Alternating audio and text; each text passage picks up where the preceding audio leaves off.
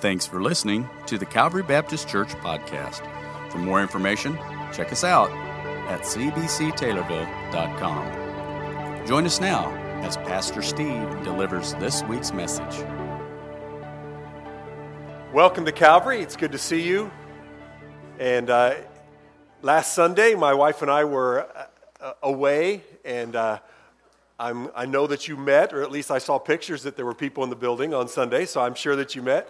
In fact, I heard that Chuck did a great job, and I'm glad that Chuck Holt was able to be with us. So I'm glad that you were here, but it is good to be home, and I'm glad that you were with us. We're having a little sound difficulty today, so I'm going to try to speak loud enough. Hopefully you'll be able to hear it all this morning, but it is always nice to come home and to sleep in your own bed, and it's just nice to be back. So we're glad to see you this morning. We're going to continue today talking through our series in the book of Romans, and this idea of what we're learning in Romans is so important for every church, for every believer. Specifically for Calvary, I think it's really critical we understand what we're going to be learning in Romans is just foundational truth, that all of us, whatever side of the fence of faith you're on, you need to know this. You need to hear this. You need to be able to understand it, especially as believers, that you're confident in it, to be able to not only know it yourself, but to be able to even to share it with others. That's how important this truth is. But I also know that part of the reason this is important is we may need some correction along the way. There's some of the things in Romans that flies right in the face of what they heard in their culture, what we hear in our culture, it's what we hear so often that we almost think it's true. And Romans is going to just smack us right upside the head and say, this is truth. You need to adjust some things. That's kind of the point of what Paul is doing through this book of Romans. So it's critical. I hope that you are learning and you're just opening your heart to what God wants us to get. So today we come back to this idea, the power of good news. And I want us to read this, what I think to be the kind of the key of the book of Romans, this verse, and we're going to see it in a couple of ways today. Romans 1:16, for I am not ashamed of the gospel. That's the word good news. Because it is the power of God that brings salvation to everyone who believes. First to the Jew and then to the Gentile. We're talking about good news. And as we've been talking the last few weeks, and we'll continue this morning, we're talking about good news that springs from bad news. Bad news that we need to understand and we be able to appreciate, because that helps us to be able to grasp how powerful the good news really is, because he lays out the bad news. Before I get there, let me just share. I told you we were on vacation this week, so I brought a vacation photo for you to see, okay? Oh, isn't that sweet? My wife and I decided one day we're going to go kayaking, tandem kayaking, okay? What a great thing. Now, there's some good news and bad news in that. Good news is it's great exercise. Bad news is you might not live through it. That's the truth of this matter. Because, as I don't know if you can tell, for one, we've never kayaked before, ever. That's number one. Number two, this isn't a lake or a river. This is an inlet to the right would be the Atlantic Ocean, okay? We were in the boat things, where every time a boat would come by, in fact, there was a huge freighter that came by at one time, and I was riding my wheel. I thought it was over. It was one of those kind of things, okay? So that's where we're at. We're with my son and my daughter-in-law, who they've kayaked a little bit before, at least on rivers and lakes and so forth. So we've got some experience with this, but then of course, there's Millennial Sparky, the instructor, who told us what to do when we go out there, right? And he makes it look so easy. You know, he's 22 and he's got it all figured out. And in 5 minutes, he tells us how it's all going to work and all this kind of stuff. And boy, it sounds so easy. I mean, what could go wrong, right? I mean, and Sparky's last words to us were this: I've never seen one of these things ever tip over. I don't think they can tip over. That was his last words as I am standing before you today. So we get out, and within a few hundred feet of the shore, we bit off a lot more than we bargained for in this ocean current, okay?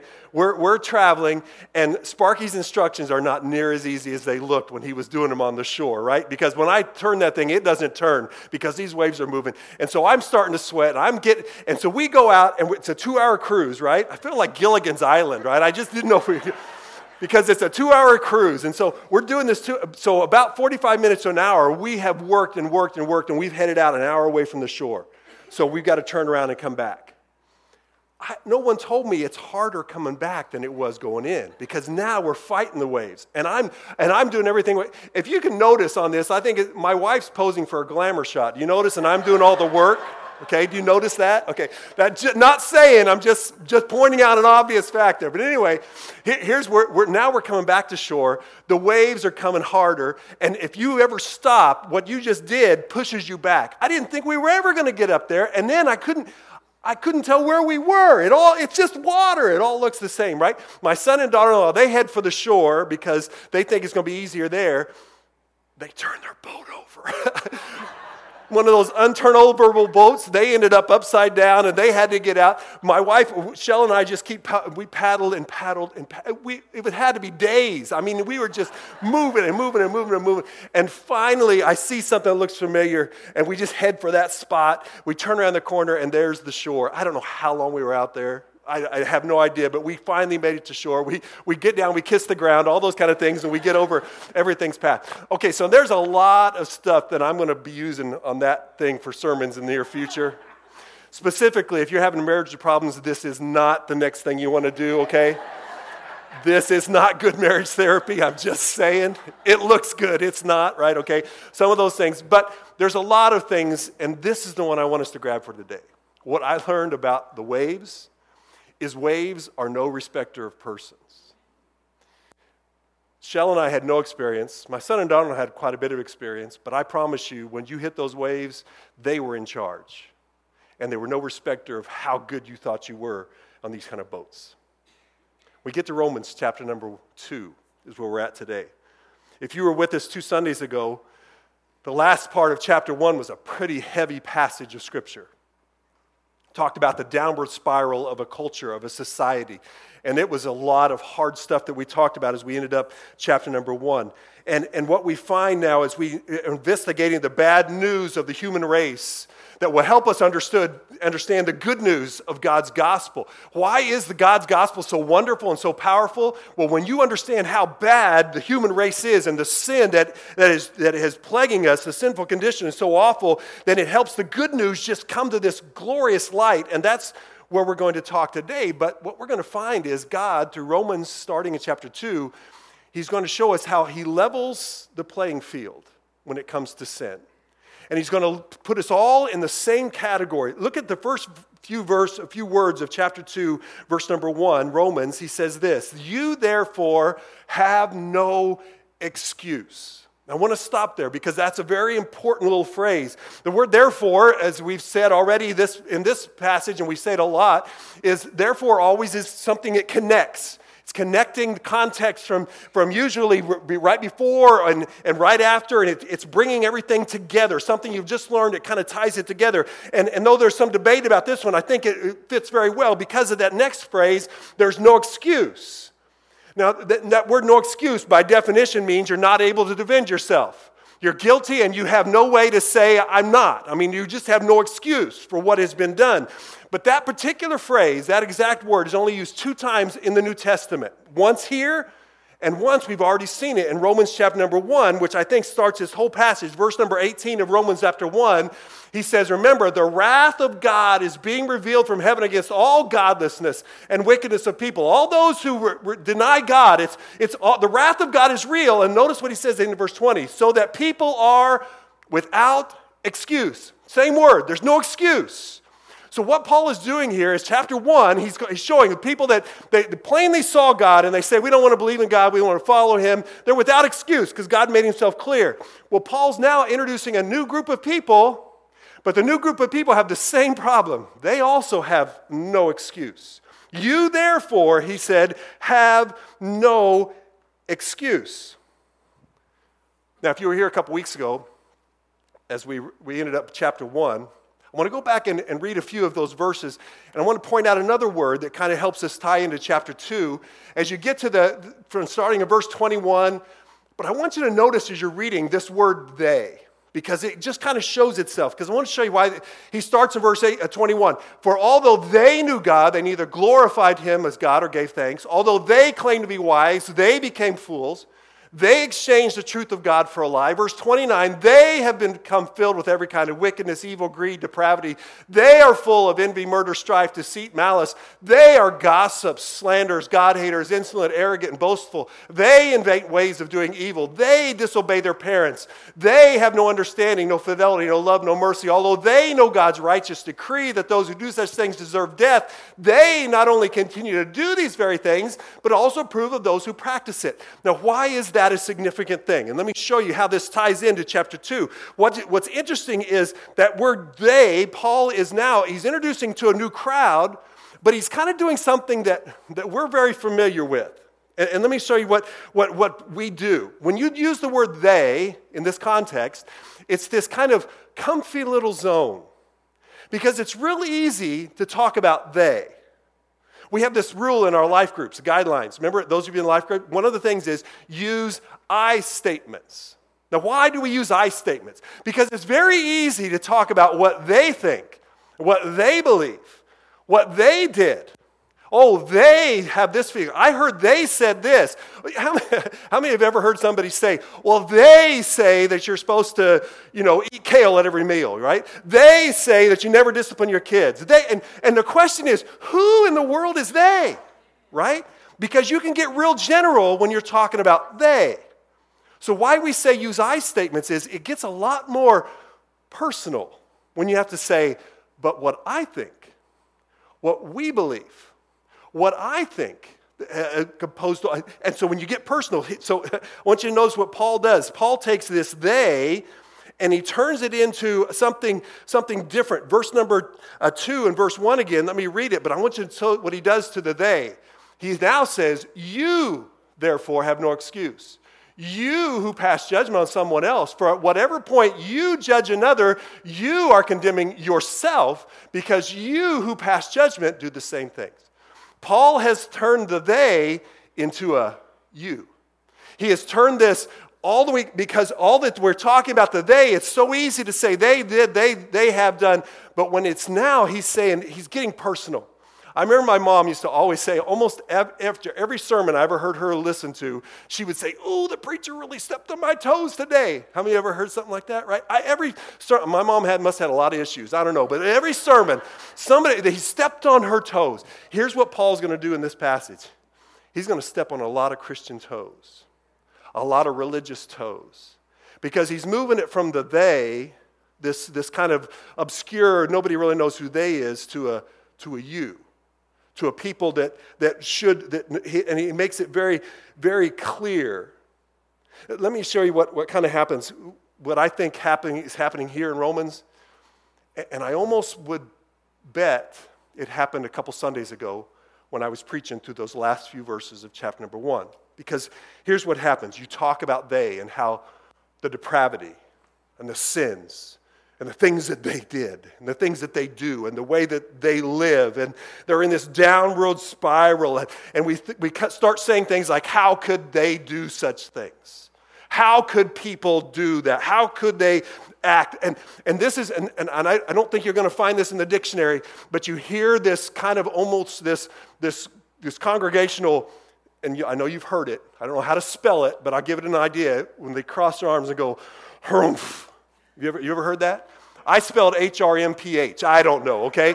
But it's just, they sit down and you hear this harumph. Because now you're looking at all those bad people. Harumph. How could they do that? They're so wicked. They're so depraved. They're so bad. I would never. Harumph. That's what I think Paul was dealing with, and that's what we deal with, honestly, a lot of times when we sit in a church service just like this. We get very easy at pointing our fingers at they, and Paul is now going to turn the fingers back to us. Because at first we're harumph. Those are the things that they do. I guarantee you there were people sitting in this congregation as they're reading chapter 1 and they're going, "Amen, Brother Paul, you preach it. You tell those heathens how bad they really are. You give it to them, Paul. Don't you be afraid now. You tell them." Paul says, "Okay, I will do that. But let me now flip the dial.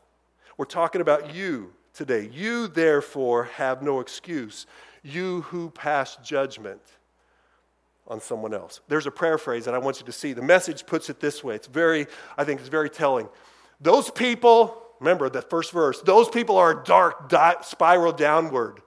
But if you think that leaves you on high ground where you can point your finger at others, think again. Every time you criticize someone, you condemn yourself. It takes one to know one. Judgmental criticism of others is a well-known way of escaping detection in your own crimes and misdemeanors. Wow. Paul's going to be stomping on some toes as he marches through these next few chapters of Romans. We go back to this in the NIV again in chapter 2, verse 1. And I want you to notice he also introduces a new word here in Romans. We've talked about the wrath of God. We'll notice this new word for whatever point you judge another. And he talks about those who pass judgment. This is a new word in Romans now. It's the first time he uses it. So now he's not only talking about the wrath of God, he's now talking about the judgment of God.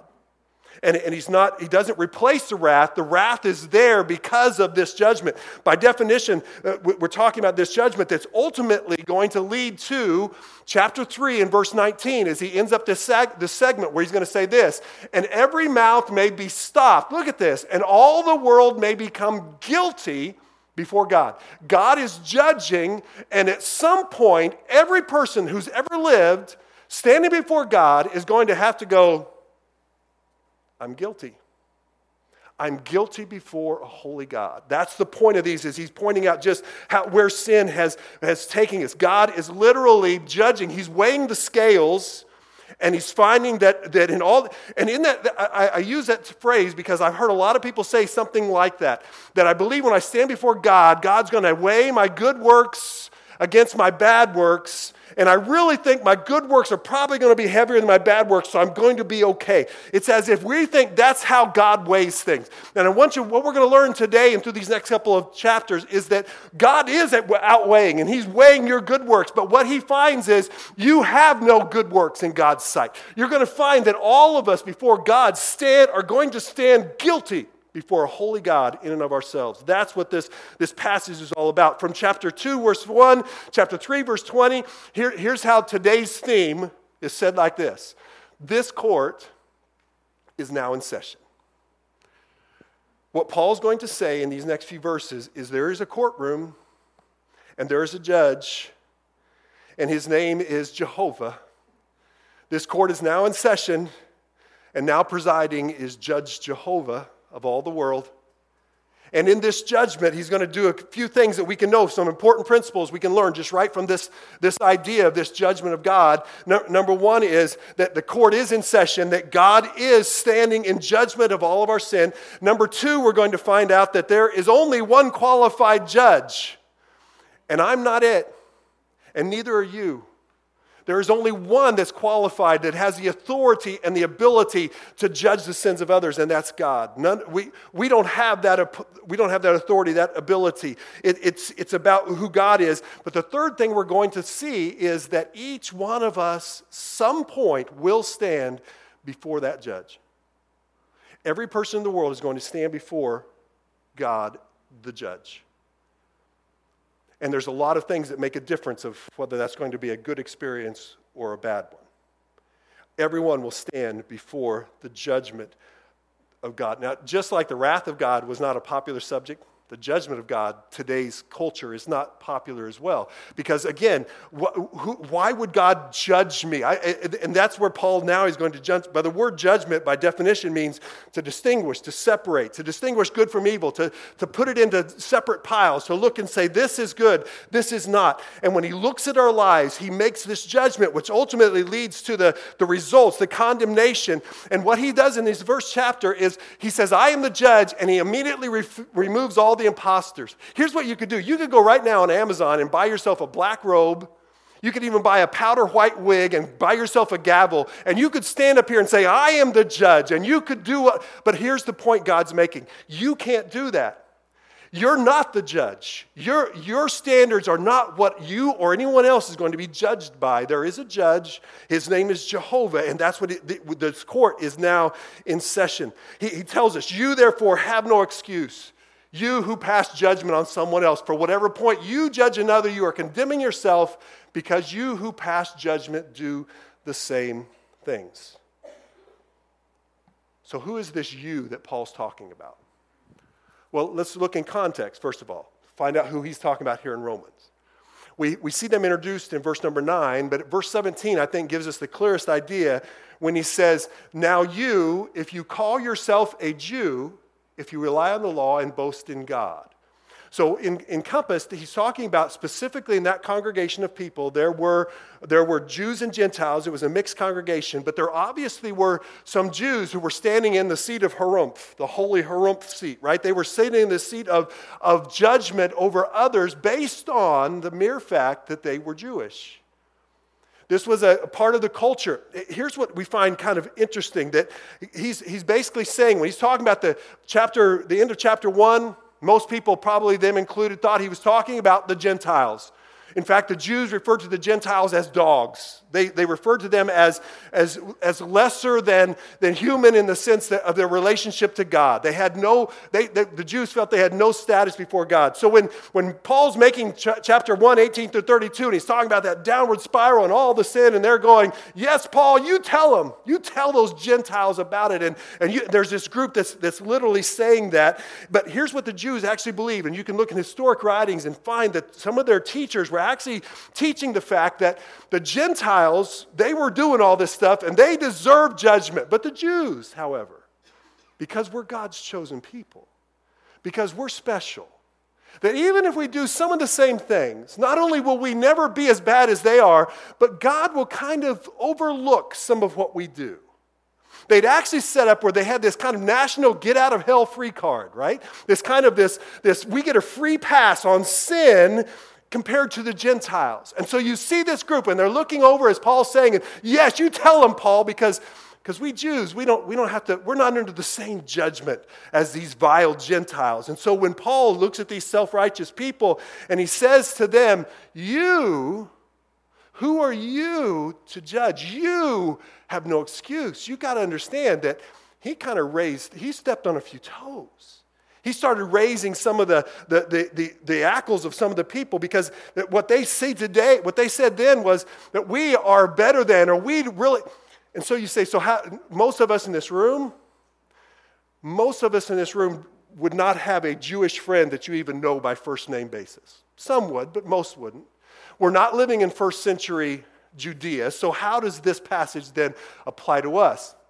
And here's what we find that I think is even right here in Taylorville, Mid-America, United States, is that one of the most condemning parts of what we do as a culture is we have set up this idea that because a person is good and nice, or because I do good things, when you go to some people and you say to them, hey, without Christ, you're a sinner and you're going to be condemned forever to hell, and they look at you and you go, you talking to me? Seriously? I'm a good neighbor. I'm a good person. Oh, I don't go to church. I don't buy into all that religion stuff, but I help people. I'm charitable. I'm a nice person. And by saying that, they're saying that I don't need this, just like the Jews said about the Gentiles. Those are the Gentiles. Go talk to the heathen. They're the ones that need this. We're fine. I don't need to hear this stuff about God. I'm not perfect. I get that. But nobody's perfect. So you need to take your message elsewhere, because we're doing okay. And the wrath of God, here's the problem. Sometimes it's really hard to see a person get saved if they don't realize they're lost. If they have no consciousness of the fact that they're lost, why would they care if they need to be saved? And that's what we find in our culture, is a lot of folks have morally doing the moral thing, but they have yet to understand the difference of what God, the fact that some of us, even as Christians, talking about friends, would say, oh, he's a good guy. If there's anybody going to heaven, it's got to be them, regardless of the relationship with Jesus Christ. And we've set this kind of arbitrary standard of what we think, that's what it means, and that's what it looks like, and that's very similar to what we have going. I found a cartoon this week that kind of illustrates, I think, where we're at. Standing at the pearly gates, and whoever that is, Peter, I guess, says, "Don't sweat it. We grade on a curve."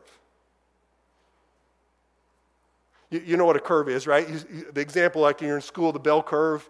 You got your low performers and your high performers, and you got average performers, which that's most of the people. So what we did when we were in college, they threw out the highest score and they threw out the lowest score so that we all kind of met in the middle, right? And it's this kind of an idea that's and honestly, there are some who kind of believe that. Let me show you what I mean by that. There are some who would look at people who do all Romans 1 stuff, those bad people, right? They're over here, and this is where they deserve to be, and they deserve God's wrath. And then, of course, there's some people on this side, they are just so holy. They know everything. They got the Bible down, and they're just the perfect people, right? And so that's them, and that's them, and we're all just kind of comfortable right here in the middle because we're kind of good people.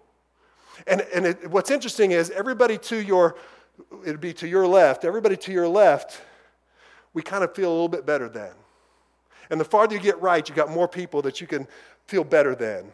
And the more you get over closer to this side, you got more people that you can say, at least I'm not like them. And they look at them and they say, at least I'm not there. Oh, I'm not there yet, but I'm not there. So I'm just going to kind of hang out here in the curve in the middle. And we have a culture, we have even Christians that live in that kind of, as long as I'm not there and I don't have to be here. And so I just kind of live this curve in the middle. Here's what Paul is going to teach us. And this is the best way I know to put it in these verses, is God does not grade or judge on a curve. The judgment of God is clear in this passage. It's real. The wrath of God is real. The judgment of God is real. There are those who don't see that they need it, and so Paul's going to make it very clear that this is something that every person needs to hear. Jews, that in his day, you're just as guilty of sin as the Gentiles. He's going to look at people like in our culture, in our society, socially acceptable, moral people, and he's going to say you're just as guilty as that person you consider to be the immoral, vile. That he takes sin and says it's all, puts us on the same level before a holy God. So let me march through these verses, and I want to teach you something that Paul teaches about the judgment of God and how it relates to us in this, all of us in this category. Because here's whether this just helps you understand more of what the wrath of God and where that comes, or maybe there could be someone in this room who you're standing in that place. I'm not that bad. Oh, I may not be over here. I'm okay. As long as I really think it's going to be all right when I get there. I really think things are going to weigh out in the end. God's got a message for all of us today in some form or fashion, and this judgment will help us understand it. 5 things I want to show you about God's judgment. Starting in verse number 2, listen to what he says. He says, now we know, verse 2, that God's judgment against those who do such things is based on, what's that last word? Truth. That's a big one. The judgment of God is based on a perfect standard. It's based on truth. See, that's why none of us make good spiritual judges, because we can't base it on a perfect standard. We don't have one. We base it on who we are and what we think and what we've learned and our perspective on life. And so when we see someone, what we judge, and maybe what they're doing is right or wrong, but we can't see perfect. God has an absolute, it's based on truth, an absolute perfect standard. Us, not so much. We don't have that ability. A little boy I read about this week, about 5 years old, comes into his dad and says proudly, I am 6 foot tall. His dad said, okay, how did you come to that conclusion? He said, I took a stick that was about the same height as me. He said, I cut it up into 6 pieces. I called each one of those pieces a foot. I am now 6 foot tall. That's an ingenious plan, but it's not very accurate, is it? But we laugh because we do the same things in our lives. When we judge something, we judge it on our stick that we brought in. This is what we call a foot. God has a perfect standard. There is such a thing as absolute truth. God has declared this is right, this is where it is, and he is absolutely clean without any mixture of error. And so God's standard, God's truth is absolutely always where it needs to be. Now, keep on reading. He continues, verse 3. So when you, a mere human being, pass judgment on them, and yet you do the same things. Let me stop there. There were people in that audience, I guarantee you, that said, wait a second, Paul, do the same things. I don't do what they do. Those are wicked, defiled people. I don't do their stuff. How can you dare say that I do the same things as them? Guarantee he ruffled some feathers. And I guarantee I would ruffle some of yours if I looked at you at the face and said, you're just as bad as they are. You'd immediately go, oh, no, I'm not. As you keep reading, verse 1, we'd already heard it once. He says, you're condemning yourself because you who pass judgment do the same things. Paul, come on. You're missing the point.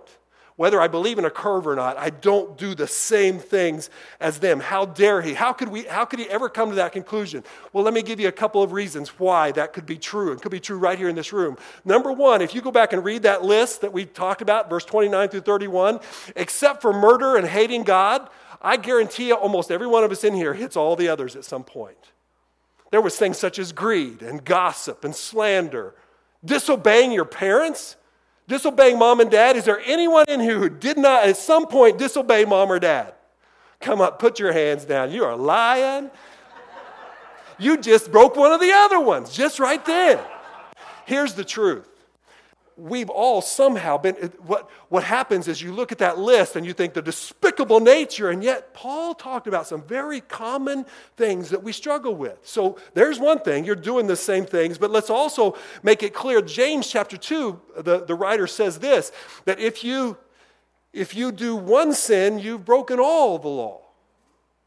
So God doesn't look at sin like we do and say, well, here's that sin, those sins, and then these are some others. And he doesn't grade like that. God says that's a sin, and if you sinned once, you've sinned.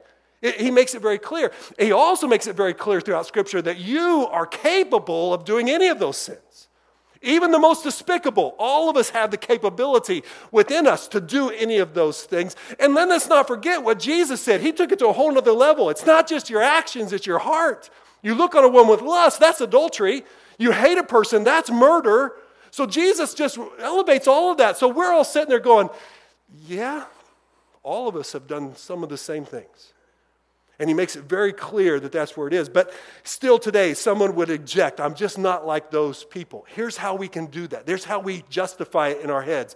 Sometimes we are blind to our own faults. You have blind spots. You don't even see some of the things that you're doing, and maybe someone else sees them and they point them out, maybe they don't, but you have some blind spots and you don't even notice that you're doing some of those things or in the same vein of things. Here's another thing. Sometimes we get very forgetful. We forget that we've done those things, or it was so quick, or we've been so far back, we forget that we find this judgment. And here's what he's saying is, remember that old saying, you're pointing that finger, you got 3 pointing back at you? Remember how Jesus put it? You need to take the log out of your eye before you try to take the speck out of somebody else's. This whole thing of judging that he's talking about is this. Sometimes we're blind. Sometimes we forget that we have done some of the same stuff. We forget all of that. And here's one of the other things that we're famous at doing. We have clever new names for these things. When we see sin in someone else's life, we're often very quick to just how repulsed we are by those things. But when their same sins are in ours, they lie. I just stretch the truth. They cheat. I just expand my horizons. I plagiarize. They do this, and we just have a clever way of taking what is sin in everyone else's lives and turning into something. They lose their temper. And I'm just having a bad day. However we look at it, we tend to justify based on, and what Paul is saying is, listen, you've painted this idea, this picture that you are above everyone else, and he's trying to put us on the same level. Let's just be straight. We've all sinned. And most of the sins are right there in that chapter of those people that we don't have anything to do with. We've all been in that position. He's putting us all on the same level when it comes to sin. Here's how Jesus gave us a great story. Luke chapter number 18. Jesus told this story of how this plays out. There was 2 men that went up to the temple to pray.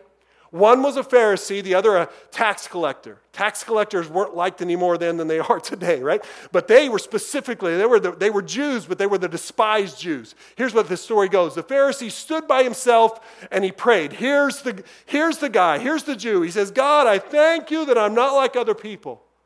Robbers, evildoers, adulterers, or even like this tax collector.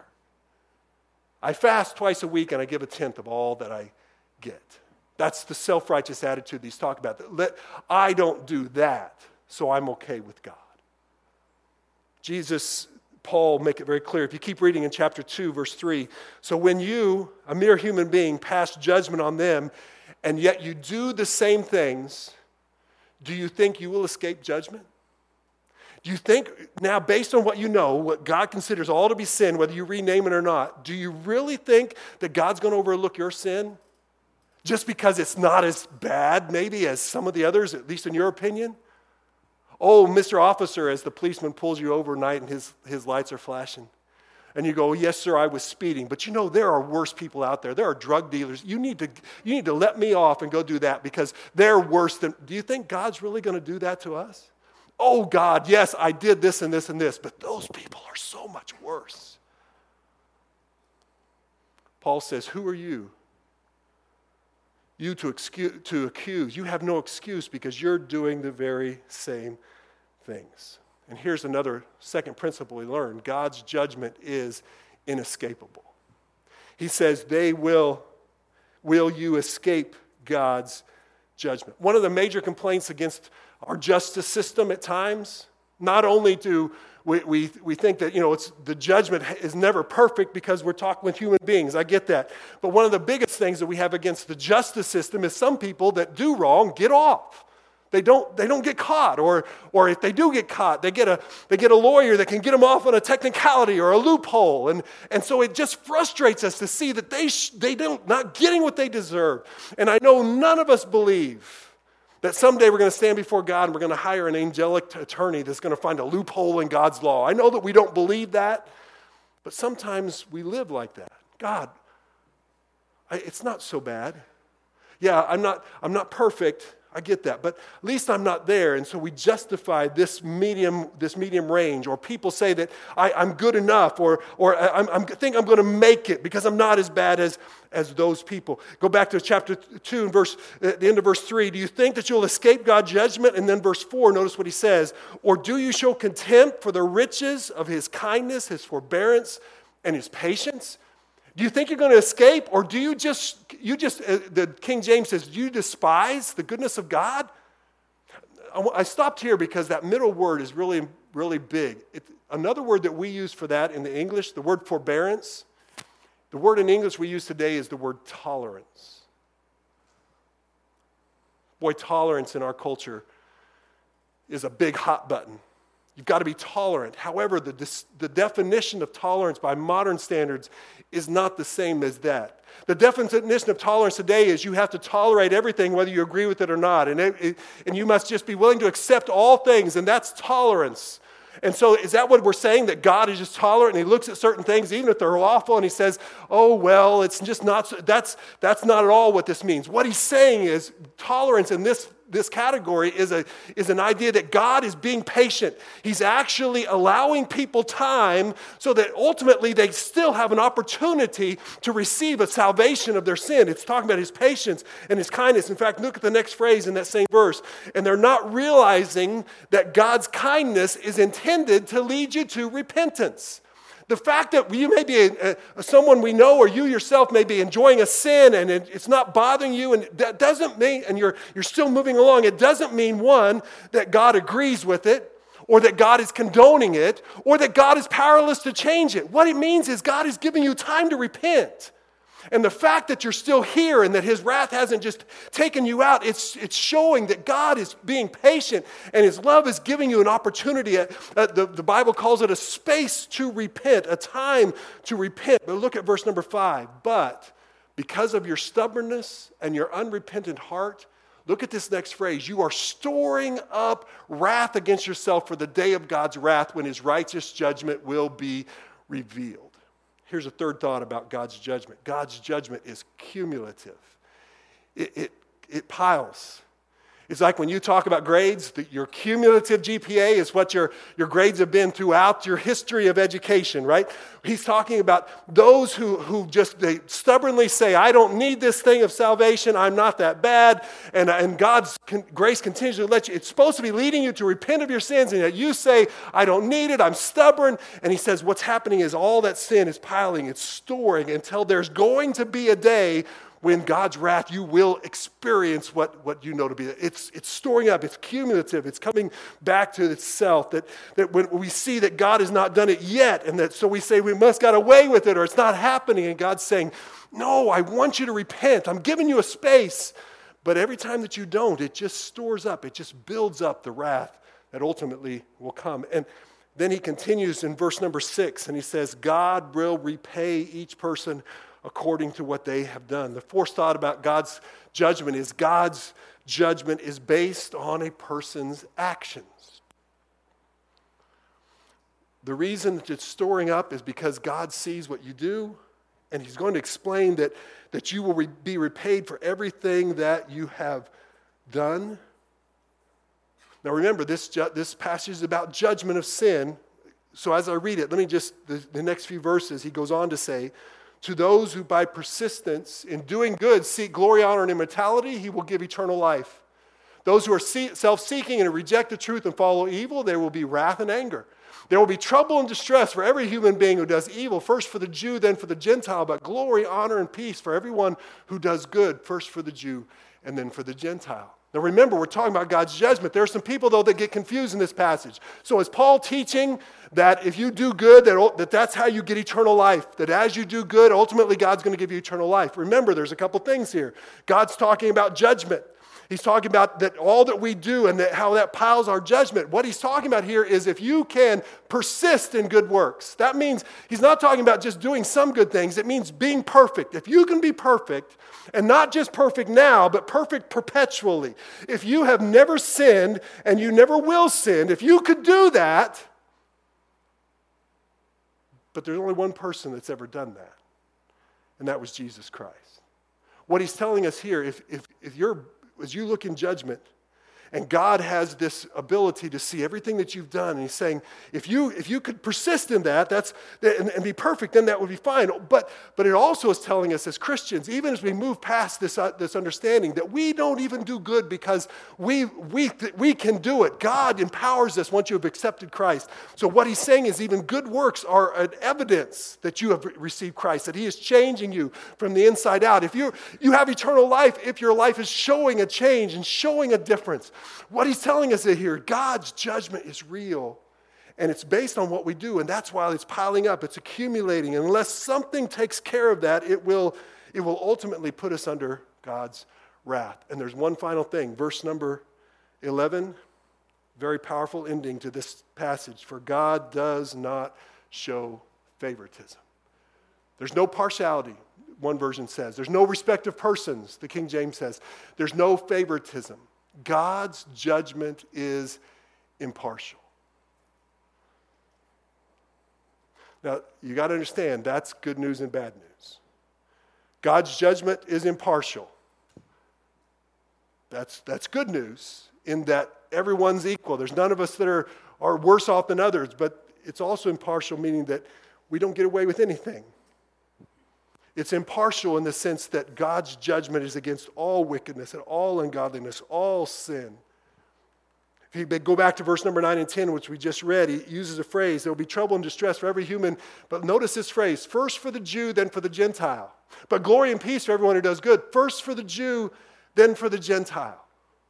It's very interesting what he's trying to tell us. This passage is a challenge for us to understand that there's all of us. There are some people that would find themselves right here in the they category, and they would admit, I've got an issue. Maybe they went out of it, maybe they don't. They have no problem admitting that.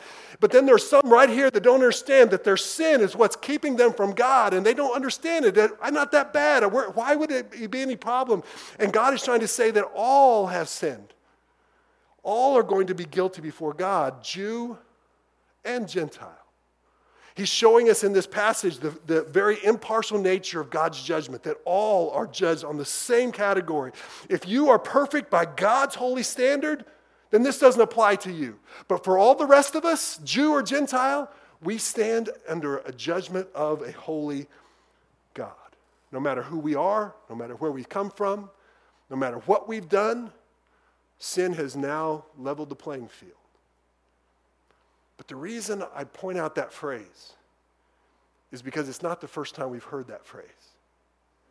As bad as this bad news is, that all of us, because of our human nature, stand guilty before a holy God. The good news is, verse number 16 of chapter 1 of Romans said, "But I'm not ashamed of the gospel, because it is the power of God that brings salvation to everyone who believes." And look at the next phrase. "First to the Jew and to the Gentile."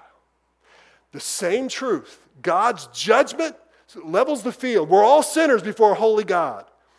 Jew, Gentile, doesn't matter who you are, where you've been, what you've done. However, the good news is the gospel is powerful enough to save anyone, regardless of who you are, where you've been, what you've done, no matter where you've come from. The gospel, the power of the gospel to Jew and to Gentile, we're all guilty, but we all have the same opportunity of a salvation through the death, the burial, and the resurrection of Jesus Christ. That's the power of the gospel.